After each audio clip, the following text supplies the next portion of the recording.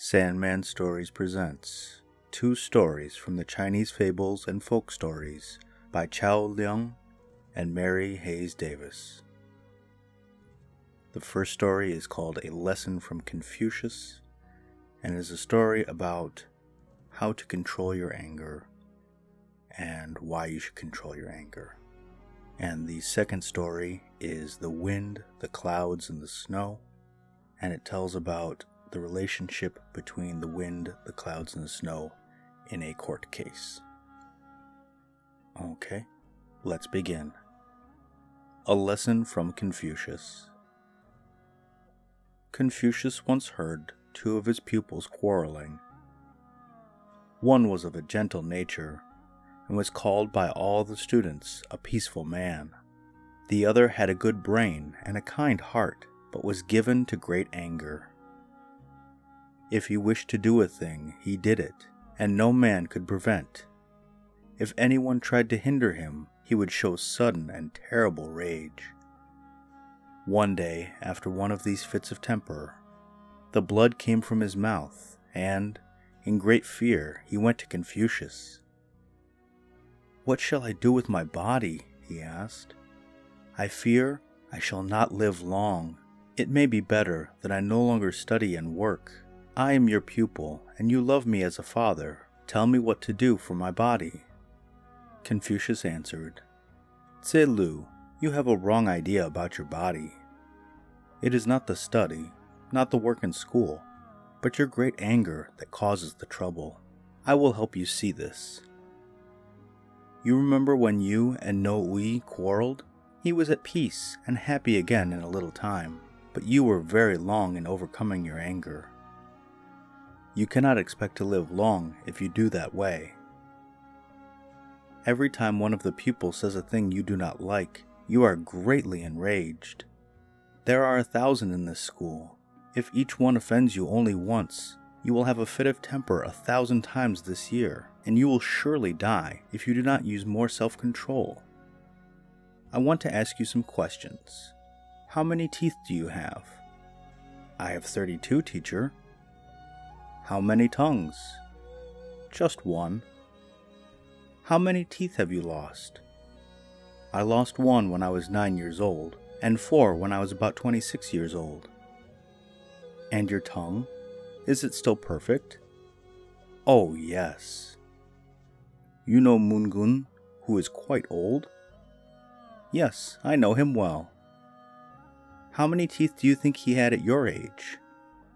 "I do not know. How many has he now?" "2, I think, but his tongue is perfect, though he is very old. You see, the teeth are lost because they are strong and determined to have everything they desire. They are hard and hurt the tongue many times, but the tongue never hurts the teeth. Yet it endures until the end, while the teeth are the first of man to decay. The tongue is peaceful and gentle with the teeth. It never grows angry and fights them, even when they are in the wrong. It always helps them do their work in preparing man's food for him, although the teeth never help the tongue, and they always resist everything. And so it is with man. The strongest to resist is the first to decay, and you, Tse Lu, will be even so if you learn not the great lesson of self-control. The end.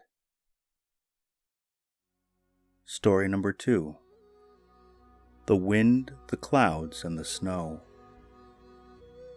Once there was a great quarrel between the winds, the clouds, and the snow.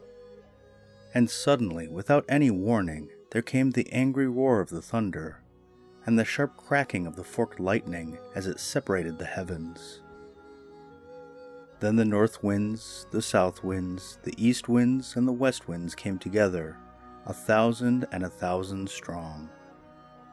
And the sun was no longer seen, for the earth was covered with a deep blackness as of the night. The clouds were coming to the east, but the wind drove them all back to the west side of the heavens, and finally much hail and snow were thrown down to the earth. The clouds said to the snow, "Why do you go to the earth? You are not wanted there. In the warm south land you are never welcomed. Your people would be killed at once if they went there. Even here you are allowed to stay only for a short time." "We do not come to this earth for our own pleasure," answered the snow. "It was pleasanter where we were. We came to earth to help its people." At this the clouds frowned until their faces became black, and they said, "We cannot believe that." "It is true," answered the snow. "In the summertime you will see how the people cry for pressed snow.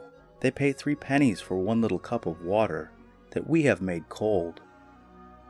You say that we are not liked in the Southland, but we tell you that the Southland people send many oxen, horses, and men to the north to find the snow. They pack us in storehouses so that we may last until the hot weather. And when the summer fever comes, all people need us. You have been studying this one great need of man a long time, we think." And the clouds bowed in scornful mock sympathy. "We do many good things for man," continued the snow. "Thunder and lightning do him much harm, and he fears them greatly, but the Creator sends us to comfort him. The lightning disappears from the earth for a time when the season of our appearance comes." "You should wear a crown," suggested the clouds sneeringly. "A king who wore one, the old king Dae Sung, once said of us, 'O snow, snow, how beautiful you are. It is good for flowers, good for grass, and good for trees that you are here.' And he said to the rose bushes, shrubs, and trees who were asleep, 'If you wish beauty in the springtime, you must have our friend, the snow, in the winter.' He laid his hand gently on his horses' necks, and said, 'True helpers that are both feet and legs to me, it will soon be time for the green grass to appear. You will have plenty this year, for we had a thick cover of snow this winter. It will soon be hot weather, but I do not fear the heat, for I have plenty of hard snow, pressed and packed for the summertime.' So you see, the snow is useful to man. We could have stayed where we were in the sky and kept clean, and we need not have worked hard flying all the way to the ground. We never hear that the clouds do any good thing," said the snow. "The time may come when you have finished talking," said the clouds, "that we can tell you some things. We saw the big Tisan mountain today," continued the snow, "and many of the cloud children were playing around its summit. But what good did they do? None. A hunter was looking for wild beasts, and your children were naughty and covered his eyes so he could not see. Do you remember how he scolded your children and said, 'I do not like these cloudy, foggy days'? Once the general San Chi led his soldiers to fight against his nation's enemy, and one night he went out to learn how many of the enemy could be seen. The moon and stars tried to help him, but you came and covered them, and it grew so dark that he lost his way. Then the enemy took his horse and gun, and he nearly lost his life. He hid in a cave and said, 'Those clouds have caused my death, I fear.' He lay in the dark cave until the morning came, and he could see to find his way. We do not see why the Creator made clouds to hang around in the sky, from north to south and east to west," said the snow angrily. Just then the cloud's lawyer, the wind, came to defend them. "Whom are you scolding?" he asked. "You think the Creator should have made the snow king of the world, I suppose, and that there is no place or use for the clouds. You talk so much that we cannot find opportunity to tell you what we are good for. You are not the only helper of man and of growing things in the hot summer time. Do you remember when the great general Dae Sung led 5,000 soldiers to battle? They traveled over mountains and through wild places until they were worn and weary. They found water to drink by the gold mine mountain and stopped there to rest. But there were no trees or growing things on that mountain, and they could find no shade. The sun sent down great heat, and they suffered so that they could not rest. Then they held their faces up to heaven, and in anguish they cried, 'O sun, why shine so hot today?' Then they looked to the east and saw our brother, the cloud, beginning to appear. 'Why do you not come to us and cover the face of the sun that we may have shade and rest?' they pleaded of the cloud. And so our brother came and stood between the earth and the sun. "Oh, this is rest, said the soldiers in great relief. "How we wish that the cloud might always shield us from the burning fire of the sun." And not only the soldiers, but all the farmers and woodcutters ask us to help them in the time when the sun comes close. "Can you only do this one thing?" asked the snow coldly. "Who carries the rain and the snow through the sky?" asked the wind. "I tell you, there would be no rain nor snow but for the help of the wind and the clouds. You know well that rain is made from ocean water." One day the water said to the cloud, "Friend, I should like to journey around and around the sky, but I have no wings and cannot fly. My body is so heavy that I cannot move it, and I never expect to take this trip unless you, my friend, help me." And so we lifted the water and helped it step by step until we floated through the air.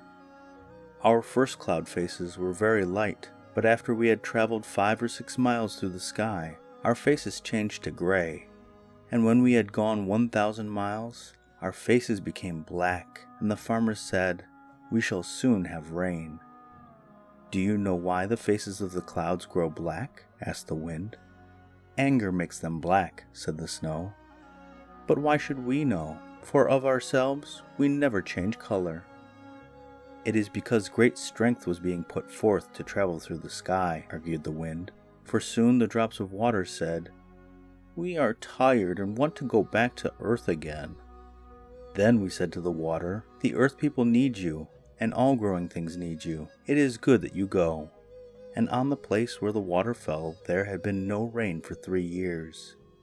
The king had bowed his head 1,000 times before our father and mother and had cried, 'O rain cloud, why are you so long in coming?' We heard the earth king's cry, and that night the mother of the clouds said to us, 'My children, you must go down to earth and help its people, or they will perish.' So we called all our brothers and sisters to go at the same time, and we went to the earth and saved 1,000,000 and 1,000,000 lives. The greatest wrong you have done is to forget who helped you when you were needy," continued the wind. "Do you remember that once you lived in the ocean, river, or lake? At that time I do believe you were not well liked. In the sea you were in the lowest class and worked hard every day and night. When the wind came and blew you into waves, you would always call out in a big, rough voice, 'Ma, ma, splish, splish.'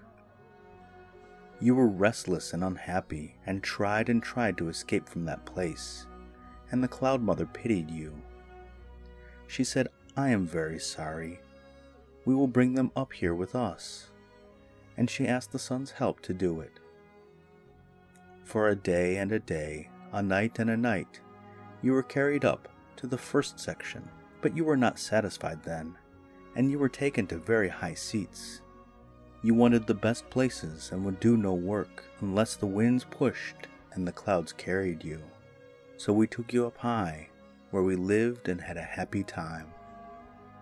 Now, you have forgotten all this. Who helped you up? Who made you pure?" But the snow did not answer. Finally the snow said, "Yes, our family is from the river and seas. We had forgotten. If we had only thought, we should have been more grateful." The sun was the judge, and he said, "We decide this case in the favor of the wind and the clouds." The end.